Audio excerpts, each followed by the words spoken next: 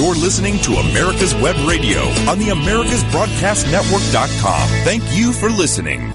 Good afternoon, and we do thank you for listening to America's Web Radio. And we've got Agent in Charge, and this is very timely, as a matter of fact, because we've got Mr. Bostic with us, Sandy Bostic, who is a former Homeland Security agent, special agent, and worked in many branches of law enforcement with the federal government.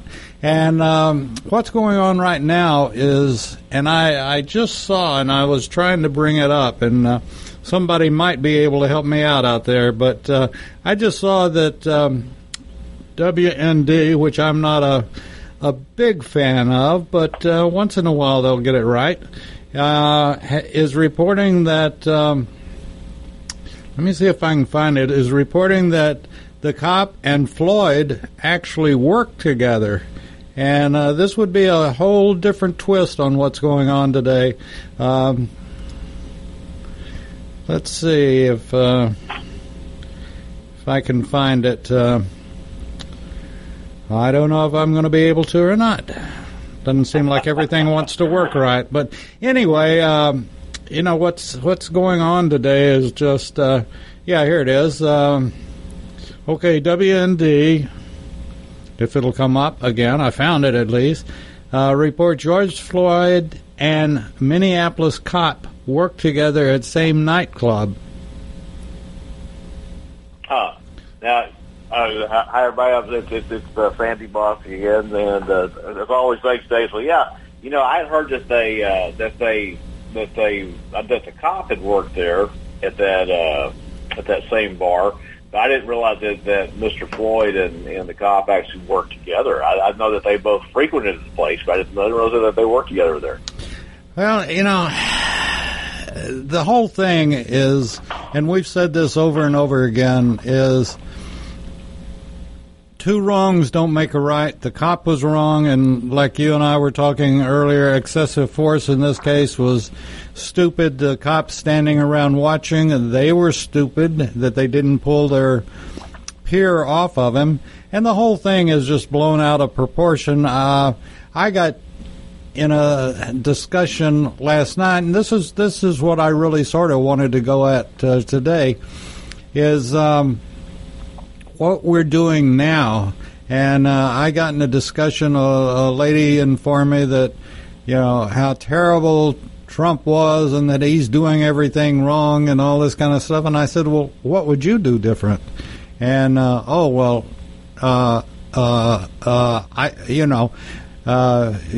we just shouldn't restrict people's freedom of speech. Well, I don't think freedom of speech and burning buildings is two different things. And as I informed her, I said, you know, that's sort of like saying that that an illegal immigrant is legal, when in fact if they're illegal, they've crossed illegally and come into our country, they're criminals. They've broken the law.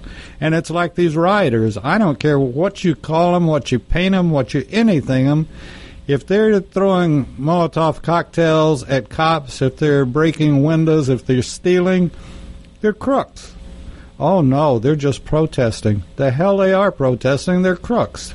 They're no better than any other common criminal that breaks into a guy's office.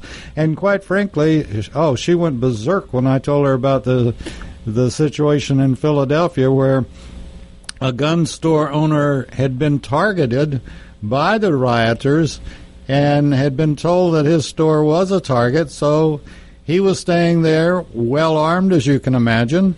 And sure enough, here came, they broke through the chain link fence in front. Then they broke into his front door and started coming in, and they were carrying weapons. And he greeted them with a round or two or 10 and killed the first one in and probably scared the death out of the rest of them. But anyway, I don't think he'll be charged. I don't think he should be charged. He's protecting his property, and somebody's breaking in and has a gun, and they're threatening him. So, in my opinion, he had every right to blow him away. And she thought that I was just terrible. I'll tell you, Dave, the thing is, I mean, Yeah, that's the opinion we here in your part of the world out there in Georgia and Texas look at it, and yes, by all practical aspects of the law, that the gun owner should not be prosecuted. He was protecting his property, but different states have different rules, especially when you get to the Northeast. Their laws are different than what we're used to, and he's probably going to have to prove that there was no way for him to escape. I don't know. I never really worked much in Pennsylvania, and but with any luck, hopefully the people of Pennsylvania have common sense self-defense laws there that this person will not be charged and will be exonerated for doing what his right by the Constitution is, protecting himself and his property. Yeah. So hopefully, like I say, but like of course down here in Texas, he wouldn't have an issue. And but up where he is in the Northeast, sometimes it's a whole different ball game. And this is, let me ask, how do you feel about the situation? And well, let me give you my opinion. My opinion first is that you meet force with overpowering force, and like I said yesterday on a show, fixed bayonets. E6 or first sergeant yells that to his platoon, or a company commander yells, affix bayonets, and that should make a lot of hearts stop right where they are. And yeah. So I think Trump has done, under the circumstances, has done a good job, and it's a hard call, Well, I'll say one thing for the president. I don't know how he keeps his energy level up, because you think at the stuff all the different crises he's had to weather in his almost 4 years now, and especially just in the last 3 to 4 months with the virus and now this situation, and he has a lot of energy, but it's one of those things he's doing the best he can, and really what it comes down to, it's the governors of the state. I mean, they're the ones who have the authority to call in the National Guard. Right. They're the ones who should be protecting their state, and then it comes down to the mayors as well. I know we were talking before the show that your mayor there in Atlanta has done a pretty good job of shutting everything down as far as the violence of the protests go, and which I'm really glad to hear and see. And but this really comes down to is the National Guard is funded and is there and is under the control of the governor for these situations just like this. And so if you're in a state that they have not activated your National Guard yet, you need to get a hold of your state legislators, say, hey, what's the problem? Because it's not that, it's one thing watching it on television and watching the second, other thing watching them coming through your business or coming down your street ready to destroy your house. Oh, yeah. And so, but like I say, later in the program, maybe the second half, I kind of want to discuss just the, think about this program. What I like to do is not just discuss issues, but give you some practical options on what to do if you do find yourself in one of these situations where you are surrounded by a mob and how to avoid them and what to do if you get yourself in too deep. So anyway, but like I say, we want to talk about the whole situation here. And what in this, and I've been asked this by a lot of people I know that I'm in the cattle business now. My wife and I are. And so I come in more contact with people now who are not in law enforcement or never were in law enforcement. So there's a lot of questions and that we take for granted that there are answers for that the common person doesn't know. But I just want to start off by saying that this officer Derek Chauvin, his acts and he's really, he's the person responsible for this. I know there are 4 police officers fired for this. And we're not stepping in, but the person ultimately responsible for the death of this poor man is the officer. And I've been through lots of law enforcement training. I've trained agents and officers and at the state and federal level, and training and working at these levels as a state police officer as well. And nowhere in any of my training were we ever taught to ever put your knee on someone's neck, because you can just, if a person who's in custody or you're trying to get custody of someone, and particularly in this situation, so I've watched the video and I've watched it several times and tried to come up with some ideas of what happened, and but when what I saw is that Mr. Floyd when he was in custody. Okay, he already has handcuffs. He wasn't fighting. I know they were trying to escort him from the scene to take him away for questioning, and my understanding is that he told the officers when the officers told him that they were going to put him in the police car, that he said, "I'm claustrophobic, I can't get in there." That's when he fell to the ground. Okay, that's not really resisting arrest. I mean, that's just, yeah, he's not helping, but he's not fighting. And I never saw any point where this man fought, and I never saw a point in the video when he wasn't handcuffed. And so under this situation, I mean, patience and tolerance, you have to have that. And that's trained into you as an officer. And especially today, when they said the first thing that happens when somebody goes in handcuffs, all the phones come out and the videos start, And but in this particular case, what the officer did was 110% wrong, and he definitely deserves to be prosecuted. He never should have done that, especially when the man told him that he couldn't breathe, he was having problems. He should have taken it seriously.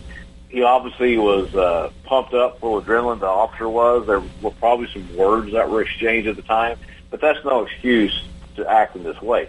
It's pretty obvious that he did not kill this man, Mr. Floyd, on purpose, and so which does not excuse him from the fact that he took another person's life. I mean, you're not going to get a murder 1 or a murder 2 charge. You'd be somewhere like the murder 3 range, which is it's most commonly called manslaughter, where he took a life, and his actions led to it, but it wasn't premeditated, but it was forced beyond what he needed to exert at the time. And what would you give his odds? What would you give his odds are if he goes to prison? Prison?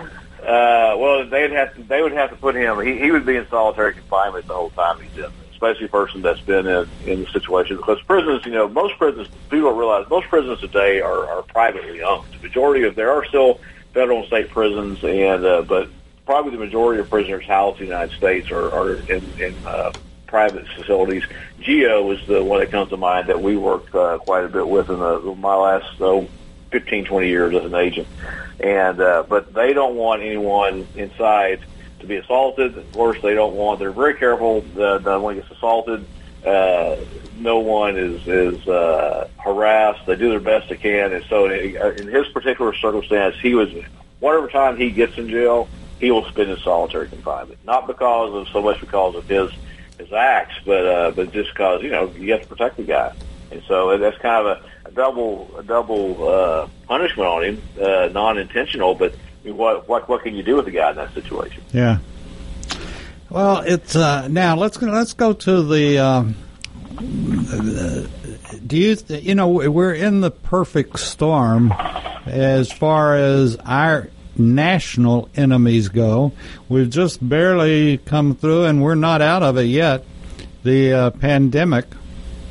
And then we have this come up, and we've got national rioting and stores that, may or may not ever recover. And our economy is going around in the bowl right now with the flush handle down. And well, I'll tell you what is amazing, Dave. Last I looked, we were up today on the Dow Jones about 300 or 400 points, somewhere there.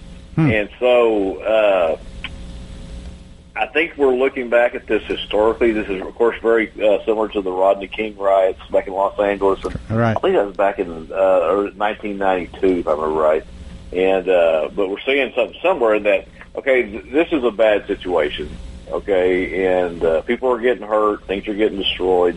But we're not seeing it really affect the overall. I mean, I'm talking about the markets right now. I mean, I'm real surprised. I figured we would have lost a couple thousand points when all this happened, but it has not happened. And so, like I said, I guess if I were truly a financial wizard, I wouldn't be working on my ranch. I'd actually hire people to come work my cattle for me. Well, the way I look at this is it's neither one of them, the pandemic nor the riots, are going to be short term as far as recovery goes, and it's right. No, I totally agree with you on that. It's going to be years, if ever, in some cases, and right. But now, let's go back and look at this, and I just like that. I like to, like I told you, the lesson I really learned as an agent is that there's two sides to every story. Don't ever just rush off and think that what you're seeing on television, what you're reading in the media, what somebody's telling you is 100% true. In their mind, it might be. But people always tell a story from the perspective that best suits their needs, which may be getting themselves out of trouble or driving home to the point that they want to make. And so, Mr. Floyd, and Mr. George Floyd, okay, I understand he was a Christian man, and he had turned his life around, and the last 4 years he had moved to Minneapolis to get a fresh start and was an activist to help people in the black community as far as overcoming, a criminal lifestyle, and also speaking. I don't think he was what I understand. He was not an enemy of the police. He was he would talk very well with the police, and it was always wanted to see good police relations. And so it's kind of ironic this happened to him. But he was, those of you who don't know much about him, he was 46 years old at the time of his death, and he moved to Minneapolis from Houston, and he had a pretty extensive criminal history. And I'll just read what I pulled up on him here. He said he pled guilty to entering a woman's home in the Houston area, pointing a gun at her stomach, and searching the home for drugs and money, according to court records. That's what he was in prison for. He was released from prison in Houston. That's when he moved to Minneapolis. He was sentenced to 10 months in jail for having less than 1 gram of cocaine in the December 2005 arrest. He had previously been sentenced to 8 months for the same offense stemming from an October 2002 arrest. He was arrested in 2002 for criminal trespassing and served 30 days in jail, which was probably had something to do with I don't know the details on that case, but usually if you want to plead somebody out to a burglary charge, that's what you go to, criminal trespass. So he was probably there trying to break into another building. And he did another tour in jail for theft in 1998. Did a couple of years on that. So, like I said, I'm glad to see this man got his life turned around. But at the same time, when these police officers went to initiate this arrest, I mean, I know a street cop is a little bit different animal than a federal agent in that, when we would make arrests, most of the time it wasn't a spontaneous thing. We had targeted someone that we had researched and had gathered evidence on, and we had enough to get a warrant to a judge to go arrest them. Of course, we had plenty of time to make it operational, and we would do backgrounds and know what we're going to come up against as far as this person's history, and as far as when they have a criminal history or they're a violent person. So we went in prepared. Okay, now today with today's technology, your patrol officers have pretty much the same information at their fingertips. They have onboard computers in their cars, and they can run criminal histories right in there, or they can call them in and get criminal history reports back really quickly. And so I'm assuming that in this particular case that they probably knew about his criminal history, which is probably why they had him handcuffed to begin with. I think it was a pretty minimal charge. I don't think it was a felony charge. I don't know what they were arresting for. That may not even come out until the police officer goes to trial as to what actually happened there. But they probably had an idea of what his criminal history was. I mean, like I say, he did point a gun at a woman, and which is a armed robbery, armed assault, broke to her house, breaking and entering. And so, anybody with common sense would know when you're trying to handle a person like this, you have to go in there prepared. Now, what escalated after that, like I say, is not excusable because the man wasn't fighting. He was handcuffed. He wasn't really cooperating in that he laid down. But you're taught how to handle that too. Just get a few more guys, pick him up, put him into, or get a bigger vehicle that he would not be so opposed to riding. And there were several options they could have taken here. And so with the history of the police officer, I know that my wife said that she had researched him, and he had been reprimanded 18 times for similar conduct. Of course, he hadn't killed anyone, but he was just being excessive in use of force. And so, obviously, he's a guy that they should have gotten rid of a long time ago. And but anyway, with that said, looking at this situation, the whole thing. And I have to preface this by saying, I have a degree in journalism and investigative reporting, and so I know what's taught in journalism schools, at least what was taught in journalism schools about 40 years ago. I don't know what they're teaching these guys today, but at the same time, what's totally overshadowing the good things that are coming out of this is the violence, and that's because, like I call it, the media, of course, they're loving the ratings. I mean, the COVID-19 and this event back to back. I mean, this is a media fanfare. I mean, they're having a blast because they got all the stuff to report on. And like I say, but the three things, and I learned this in an advertising class, and it also holds true with reporting news, is that the things that the media knows that people are going to tune into is sex, fear, and smear. And with sex being number one, of course, they use sex everything, and then fear. As long as you're afraid that they can keep your fear low, you're going to keep watching the news, or they're smearing a politician or some person that everybody can get all emotional and caught up in. And so, what you're not seeing, and this happened in our town near where we ranch, is there was a protest there in Seguin, Texas, and where the police officers and the protesters were peaceful. They actually prayed together. The same thing happened up in Fort Worth a couple of days before. Have you seen anything in the news about that, Dave? Have you seen any news story about the cops and the protesters praying together? No, and you won't. News. If it doesn't bleed, it doesn't read. Right. So that's what I'm saying. This whole thing. I mean, so much of this, with the media gets involved, and even if you're a conservative, if you tend to watch conservative news, they're not covering these good things because the same they're affected by the ratings, just like the more liberal news outlets are. That's why I like the thing about this channel is, like I say, I'm not running for office. And with your station, I'm not running for political office, and so I'm just going to come out and say things the way they are.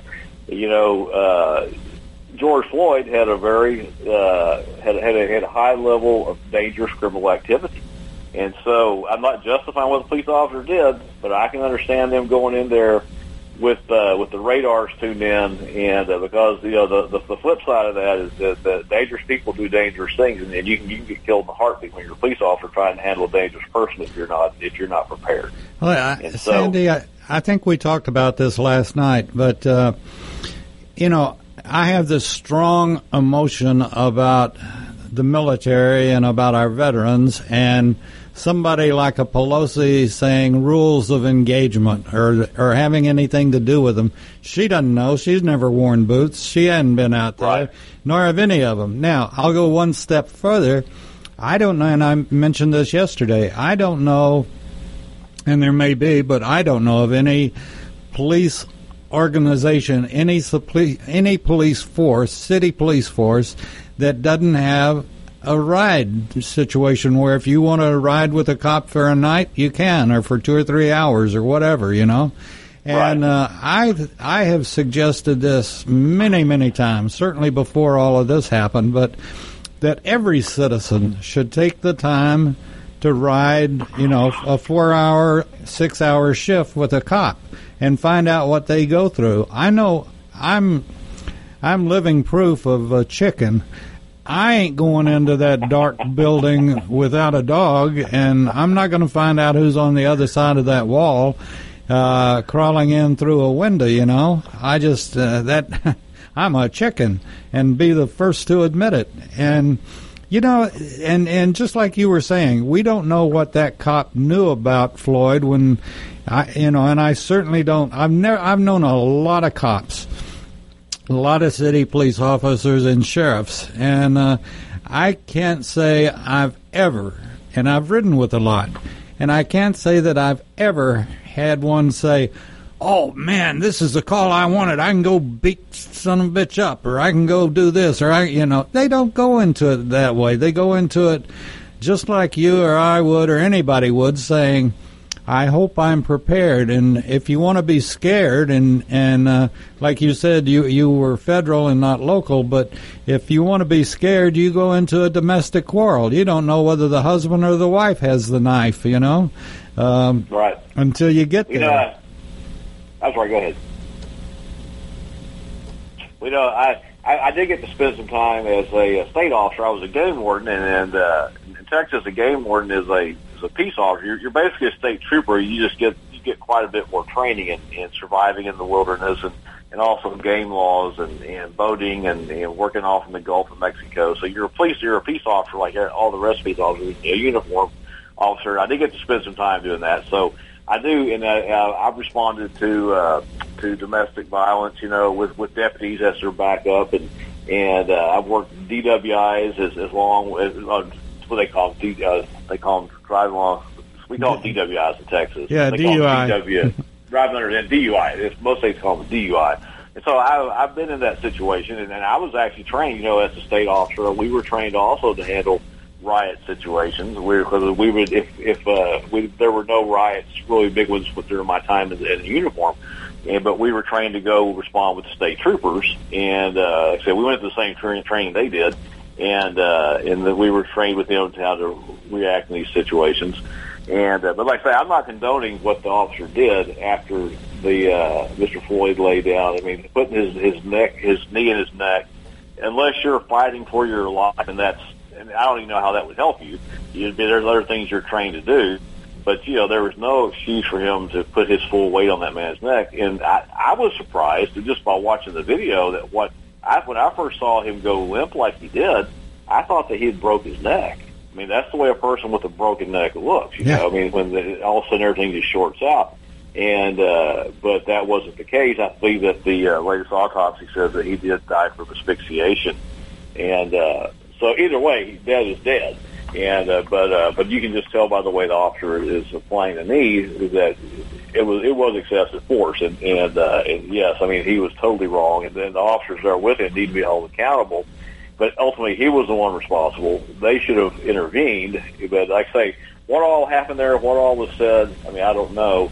But it may just come down to that. I mean, it may come down to where the suspect was, for lack of a better term, talking trash to him, and they may have just been mad. And that happens. I mean, that's just the reality.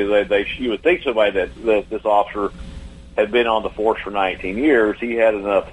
He was almost eligible to retire. He had about one more year to go. Most police officers, police forces, you can retire after 20 years of service, and you would think a person with that level of experience should have known better. And so I'm not excusing what's going on, but I'm just trying to talk about the whole situation and what possibly could happen. We're not going to know unless it goes to trial exactly all the aspects that happen there. And then at that point, everybody is forced to put their cards on the table, and then we'll know what the rest of the story is, as they used to say. Well, let's take a break here, Sandy, right quick, and we'll come back and finish out what you're saying. Hold that thought, and then I want to talk to you about bringing out the Guard, and we'll be back. All right, sir. Right after this. My name is Kyle Hayes, a motorsports student at Alfred State College. Every year, Alfred State students compete in the Great Race, which is a cross-country time endurance rally for vintage vehicles. As you can imagine, it's pretty costly. I'm asking for your help. Your donation can make it possible for these students to live their passion and promote the vintage automobile industry. Please visit our site at give.alfredstate.edu and search Great Race to learn more and help us reach our goal. Thank you. Perhaps you are struggling to cope with the disease of addiction. If not, you probably know a family member or friend that needs help in battling the cravings and the personal and professional damage done by the effects of drugs or alcohol. Get a pen and paper and be ready to write down the following.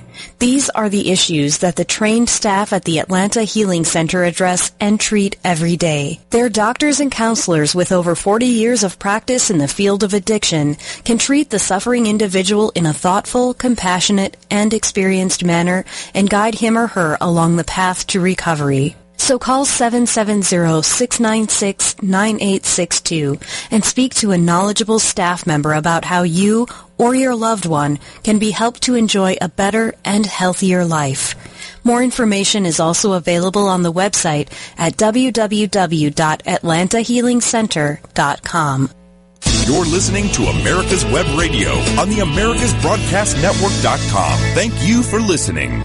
And we're back on Agent in Charge and Mr. Sandy Bostic from Texas. And, I was listening to something, and we were talking about the Philadelphia situation where a gun owner's store he was breaking into it, and, anyway, he took him out, and like you said, Texas is different. Different states are different, but I applaud the guy for standing up to the terrorists. So, with that being said, the National Guard has been called out in many, many states.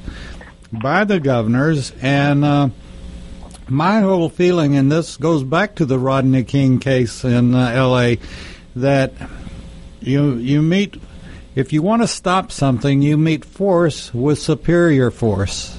And I think that's a lesson that Trump knows or understands, and I don't feel like he's doing anything, or, like you said, the governors should be doing it, but if they haven't got the intestinal fortitude to do it, then I think Trump does and will. And you meet force with superior force, and you put a stop to it.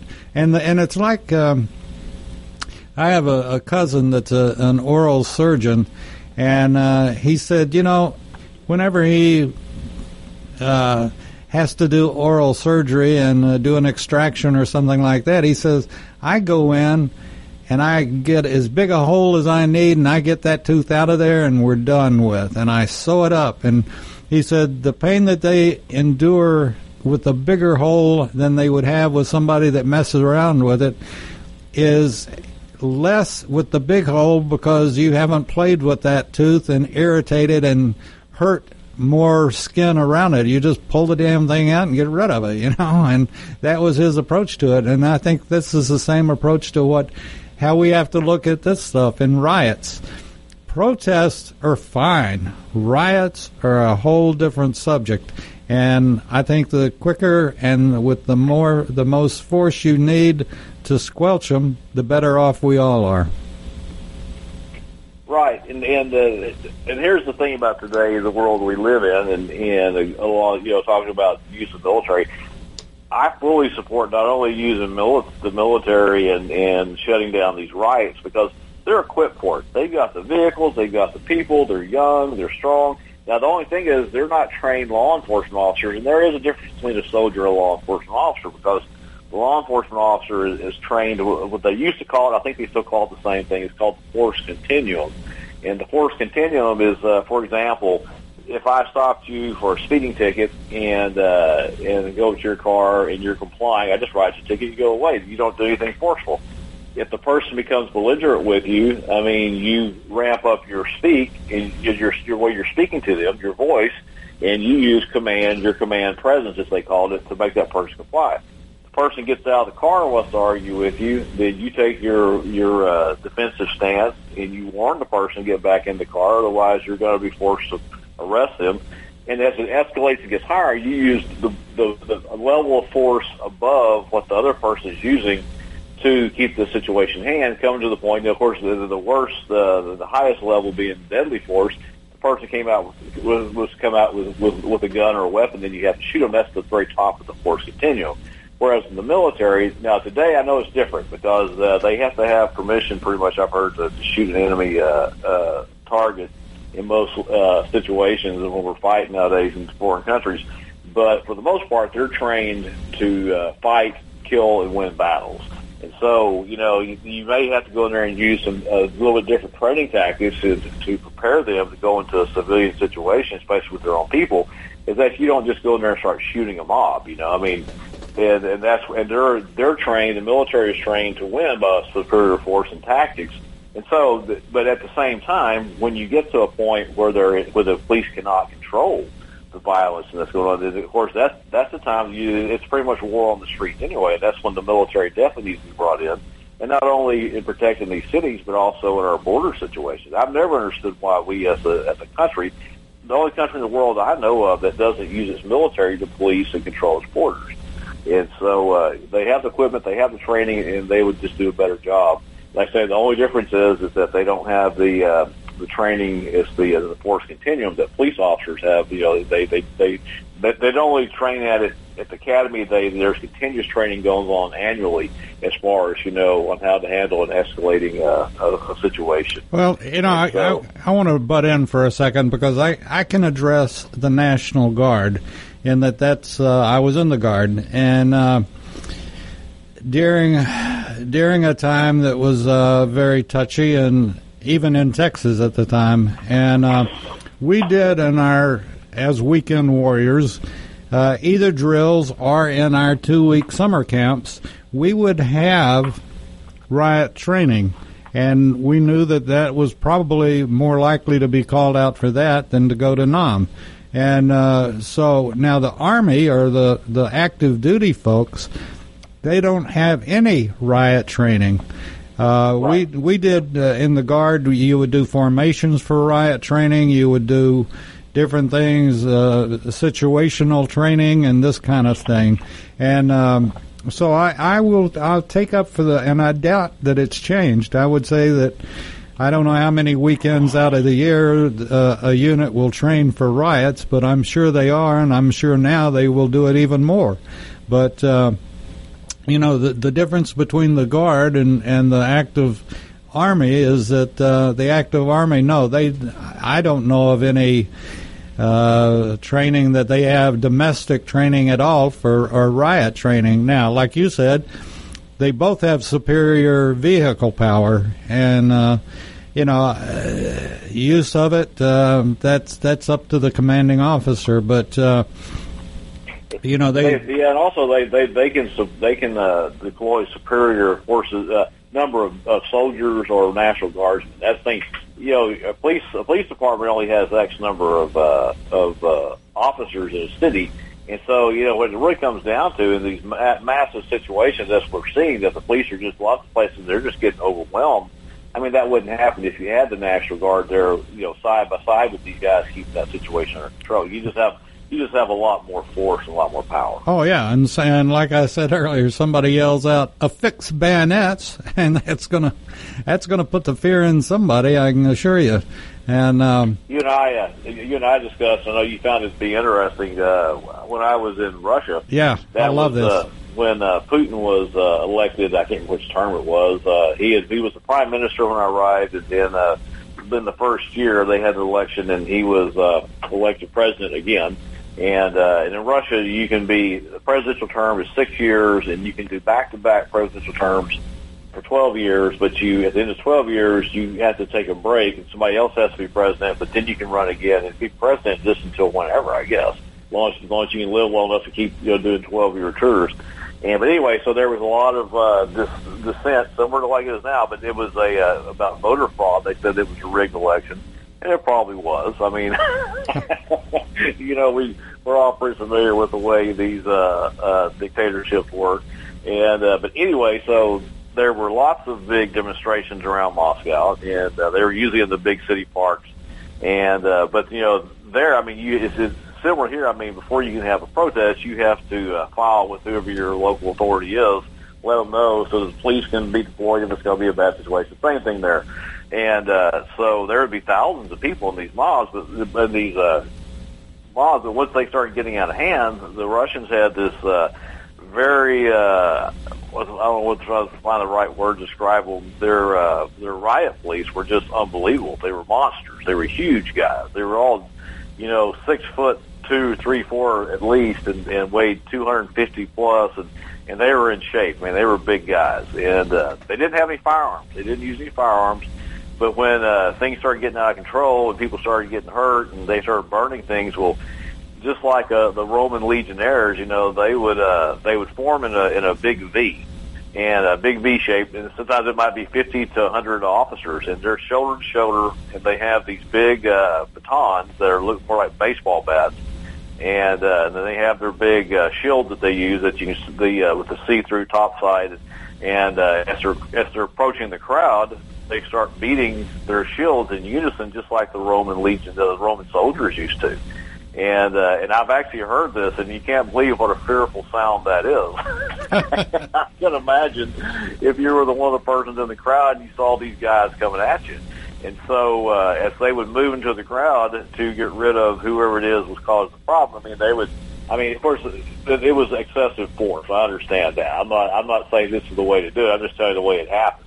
And they would just start waylaying people with those daggum clubs, and then if they had other officers coming in behind them, and if the person was laying there either conscious or semi-conscious, they would grab them and they'd take them in these huge paddy wagons, military-type paddy wagons that they would haul them off in. And so, but the thing is, they didn't have to do that very often because the crowd knew what was going to happen. I just saw it once and heard of it 2 or 3 times, but there were lots of riots going on. And so, anyway, so yeah, that's just an interesting point. What goes on in Russia during the riot? I mean, they keep under control, and I promise you, there's no looting that goes on there. I mean, even if you get to that point and you get looted and you loot something, you break something, they're going to find you. They have cameras everywhere. They're going to find you, and you're going to wish you hadn't done it. And so anyway, so that's the way the Russians handle it. Well, any questions on the Russians' method? No, it sounds pretty effective to me, and we might ought to try it. Which brings up a point. As I mentioned a minute ago, that we're sort of in a situation of the perfect economic storm. You said the Dow was up, but that's only a portion of it, of what's coming in the future as far as businesses being able to open back up or whatever. And do you think this was foreign initiated in any way, or orchestrated in any way, or do you think this is strictly a domestic situation that might have been funded by one individual that we all know that is trying to socialize the United States? If I were to, if this were a multiple choice question on an exam, I would go with George Soros causing this. I don't think I would. Now, like I say, I'm out of the intelligence world now. I don't have contact, and I still maintain it. I get to maintain my clearance for another 2 or 3 years. I've been retired 2 years, and it can be activated. But I'm not actively involved with the government in anything anymore. And I did my time. I had enough. I really had no desire to get back in there again. Enjoyed it, but I'm glad I'm a civilian now. But if I'm looking at this realistically from all the things we're seeing, I would go more with local terrorists such as Antifa. I think people are confused about Antifa. They're not really an organization that we think of like the Hells Angels Motorcycle Club or something like that. A bunch of people that live that cause problems. They're organized mostly by social media. I mean, so to my knowledge, they don't have club meetings and there's not a membership. They just they say, hey, we're going to all meet at this point, raise as much hell as we can, and they're politically activated. They're far leftist, and but what we're seeing, and now if I were to really where I would start digging would be whether George Soros was involved in funding this, because they're saying their buses pulled up these cities full of these guys. Well, somebody's organizing and paying for that, because that's not free. And, and of course, when I say him, I mean there's not, and those who, George Soros and those who think like him, I think it's probably more than just him. But it's that if I probably wouldn't look at a foreign government. I'm sure that they're applauding this, especially from China, where they're hoping this will shut our economy down to the point that they've been shut down. And but I doubt it happens as fast. I don't really think that if you want to look at Russia or North Korea or whoever may have been involved, I'm sure they would like to throw a little more gasoline on the fire if they could, but I don't think they started all this. And I would look more domestically, before I started looking overseas. I try to find the source here in this country. All righty, with that, let's take our last break, and we'll be back with Sandy Bostic right after this. Want to give your family or loved one the perfect gift?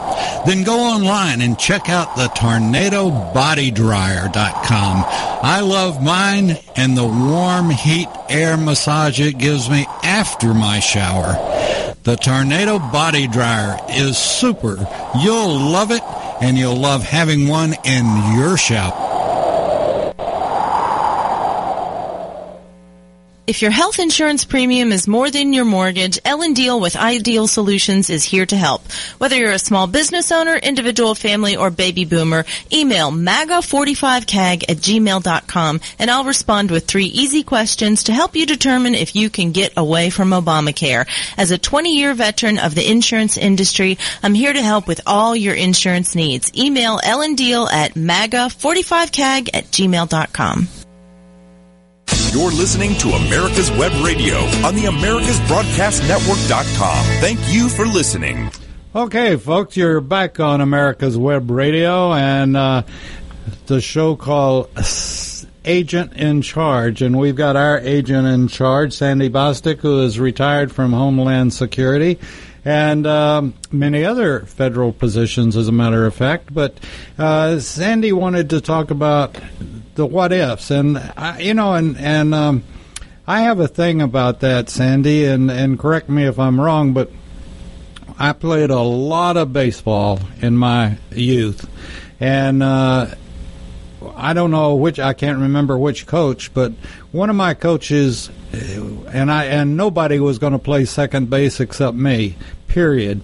And I practiced and practiced and practiced, and one of the most important things that he ever said, or my coach ever taught me, was that whenever you're on second base or any position, it doesn't matter, first or outfield, wherever you are, when you're playing defense and the guy's up at the plate, well, he's going to hit the ball to you. And what do you do with it when he hits the ball to you? Am I going to first? Am I going to second? Am I going to third? Or what am I going to do? That ball is coming to me, so I need to know what to do with it. And that's the same thing that we're talking about, or about to talk about, in my opinion, is that you know the situation that you're in, and you decide this is what I may have to do, or this is what I'm going to do. And I think the biggest thing that people have to be aware of is their surrounding. And I know people that I don't see how they get from the house to the grocery store, and that they don't know where they are, And yet you have to be aware of your surroundings. I'm aware of my surroundings even in daylight. When I go into my garage, I take note, is there anything strange going on in my garage for any reason? Or when I drive up in my driveway, is there a car parked suspiciously? Or, you just got to look around and be aware of your surrounding. Right. You hit it right on the head there, Dave. That's the and it goes back to one of our previous shows where we talked about things I learned as an agent that'll help you survive in life, and you pretty much covered 3/4 of what we talked about in that one segment right there, is that situational awareness. Number one, having a plan, keep your eyes open, get your eyes out of that phone, know what's going on around you. And then, and always be formulating a plan in the event things go wrong.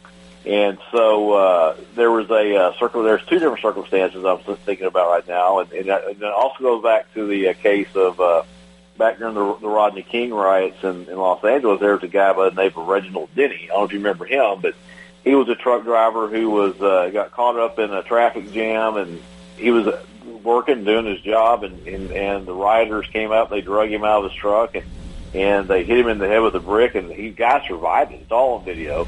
And of course, he was never the same again. He suffered brain damage from it, but his only crime was being a white guy in the wrong place at the wrong time. And so, what you're going to also see, and like I say, this doesn't matter what race you are or what religion you are. I mean, right now, people on both sides, okay, not just from the African American side or whichever side that you want to put yourself on. I mean, you're starting to see the resentment from the right wing groups now, and I've seen on that there's different vigilante groups now starting to form up. They're going to protect their local stores, and so you have a real good chance of getting injured, just not for anything that you've done, just either being white, black, or Catholic or whatever it is, or just because you're not like them. Because once these emotions start running, and people stop thinking. I mean, they don't think clearly. They're enraged, and you just think back in your life, the times that you were super mad. You probably did things that you wish later you hadn't done, and that's what's going on today. And so, particular situation I know that was recently, there was a guy from Oklahoma up in Tulsa, and I believe he was trying to drive past. He got caught up, wasn't paying attention to where he was, and somehow he ended up in the middle of a Black Lives Matter movement protesting this. And they attacked us. He was in a big one-ton pickup pulling a horse trailer. They attacked his truck, broke the windows out. They tried to set his trailer on fire and kill his horses. Now, I may have my stories crossed up, but I believe they took him from the vehicle and they beat him. And then at this one point, the police did manage to get in there and rescue him. Otherwise, I think they probably would have beat the guy to death, And so, that said, what I want to encourage you, like you said, number one, situational awareness. Go back, have your plan, watch the time to watch your phone is when you're, going through traffic. If you see that there's, most of these phones now that we all use our GPSs on our phone to find locations. If you see traffic backing up, find a different way to get around because you don't know what that backup is about, especially right now. Under normal circumstances, it doesn't really matter. Now, anytime you get stopped in a situation where you can't get away, you now have increased your chance of being attacked and not being able to survive the situation. And so, that said, I was talking to my neighbor last night across the fence. He was out shredding late in the evening, and we were out checking our hay field, and he asked me what my opinion was, what I suggested. And I suggested, I said, this is one time that you need to really, everywhere you go, thanks to our forefathers' foresight, carry a firearm with you, and not just carry something that can fire fast and carry plenty of ammunition. Hopefully, you never have to use that thing. But like I say, this is what exactly when they wrote the Second Amendment, when they came up with the idea. This is what they had in mind. I go back to when Joe Biden made a ridiculous comment to that auto worker. I can't remember, it was a couple months ago.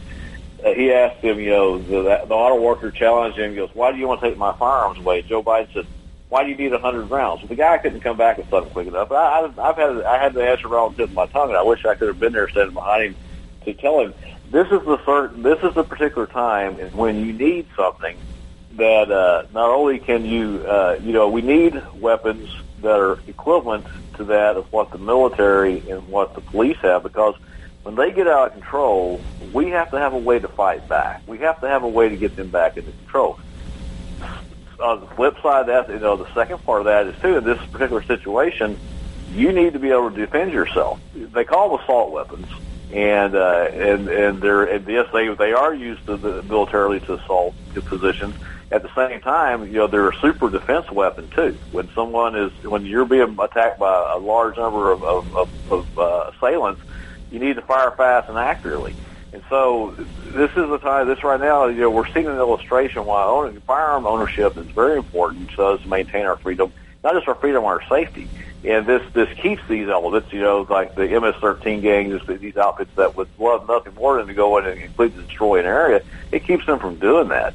So my advice to you is, you don't want to ever get into a shooting situation unless it's an absolute positive, no other way to get out of it. But you need to be prepared. And then the question also came up that we discussed with my neighbor last night. Well, I said, man, I sure would hate to have to get in that situation, because even if you were like the gun owner in Philadelphia, even if you were vindicated and not found guilty, the cost of the court costs and your attorney costs is still going to be staggering, and that's true. And so once you pull that trigger, whether you hit someone or not, there's going to be an investigation, guaranteed, and it's going to encompass your life for a long time. But at the same time, if you're in a situation where you don't pull the trigger and you should have, you may end up losing your life. And so, we'd rather have you here. And so, you just got to, what's the old saying that from that movie, Full Metal Jacket, where the sergeant is teaching the guys how he's training firearms instruction. He said, it's not the weapon that kills, it's the hard heart. And that is true. You have to be willing to protect yourself and your family and what's yours. And so that's something you need to get your mind wrapped around. And so during these times, you really need to be vigilant and don't get caught out there unarmed. Don't get caught in a situation that you can't fight your way up. Now, if you're totally opposed to owning firearms, and that's your right here too, when we would train, we'd always, there were situations where you made a traffic stop that you may not be able to get out of your vehicle fast enough to defend yourself and to come up with a firearm and subdue a person. Well, in those particular situations, we'd always say, use that 7,000-pound missile you're sitting in, and if you have to run over the guy or run over him, and knock yourself a hole out there so you can get away from there. And that's the same thing you need to keep in mind, is that when you get to a situation, the rule is, if you're looking at a vehicle in front of you, you should be able to see both back tires clearly, okay, from the front of your vehicle. So now you're far enough back that if you have to ram your way through a crowd or other vehicles, you have enough room to get enough momentum to do so. And so, once again, the whole idea is get away. Don't stand there and go toe-to-toe and fight these guys. And there's no way if you get out of a vehicle that you're going to be able to take on a mob, no matter how big and tough you are. They're going to get you. You can't take on 10 or plus more people and never win a fight. So get caught in this situation, make sure your arms never roll your windows down, because when you ever roll your windows down, then now you've invited them in. They get inside your vehicle, they can open your doors, and it's hard to get through a vehicle glass. It really is. It's all everything on our vehicles today is shatterproof, and it may scare the crap out of you, but for the most part, they're not going to be able to get through your window. And so just have that mentality, be armed in a worst-case scenario, but always be looking for a way to exit and get out of that situation. Excellent advice, and also advice for women. And they should always have their hand close or very close to pepper spray. And women in general, I particularly know one that I tell her all the time, be aware of where you are and what's around you. If there's something strange, then for sure have your hand on the pepper spray. And, don't hesitate. If you're going to, it's just like pulling a gun. If you pull a gun on somebody, as you would back me up on, I'm sure, Sandy, plan on using it. If you don't, they'll use it on you. And same way with pepper spray and a woman. If you pull it on somebody or you point it, you best use it, or you'll have it in your face. And you don't want that. There's the old famous saying from that John Wayne movie, The Shoot Us, where when he's telling Ron Howard, he said, the reason I survived all those gunfights is that I don't hesitate. Yeah. He said, I never think twice. And that's really the mentality you got to have. I mean, the two things that are going to save you is not hesitating and being able to shoot fast and accurately. I hope you never get in that situation. It'll change your life, but at the same time, your job, especially if you're a parent, is to take care of that family of yours and keep them safe. That's right. And so, so that's what I'm saying is just best thing to do is avoid them, but you may not be able to. I mean, you just never know. And but being prepared is the most important thing, but physically and mentally to respond. Yes, sir. And with that being said, we're going to have to, as they say, put the plug in the jug and wait for next week to get more answers. I honestly pray that things have calmed and cooled, and so, Sandy, thank you very much, and we will talk to you next week. Take care. You're listening to America's Web Radio on the AmericasBroadcastNetwork.com. Thank you for listening.